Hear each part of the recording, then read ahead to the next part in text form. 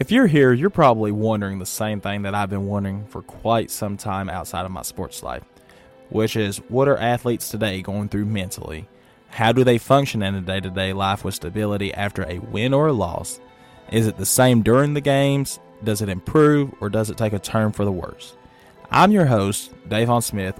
Welcome to Chaos Inside Athletes, and throughout this podcast series, we will be talking with a few athletes. Some of them I know personally, some of them I don't know, but we are getting to know, and you all will get to know them as well as I do throughout this podcast series.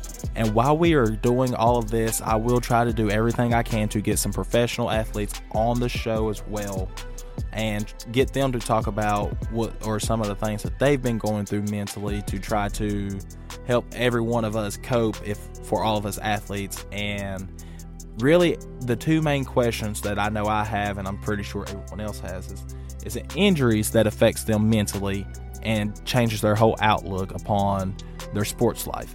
Or was it parents that forced them to go into these sports, and as they got older it just grew on them and they just didn't know how to go about wanting to stop playing or to continue to play? So that's literally what this podcast series is going to be about, and I hope you all are ready, because our warm-up time is up and we are about to tip off, so you know what that means.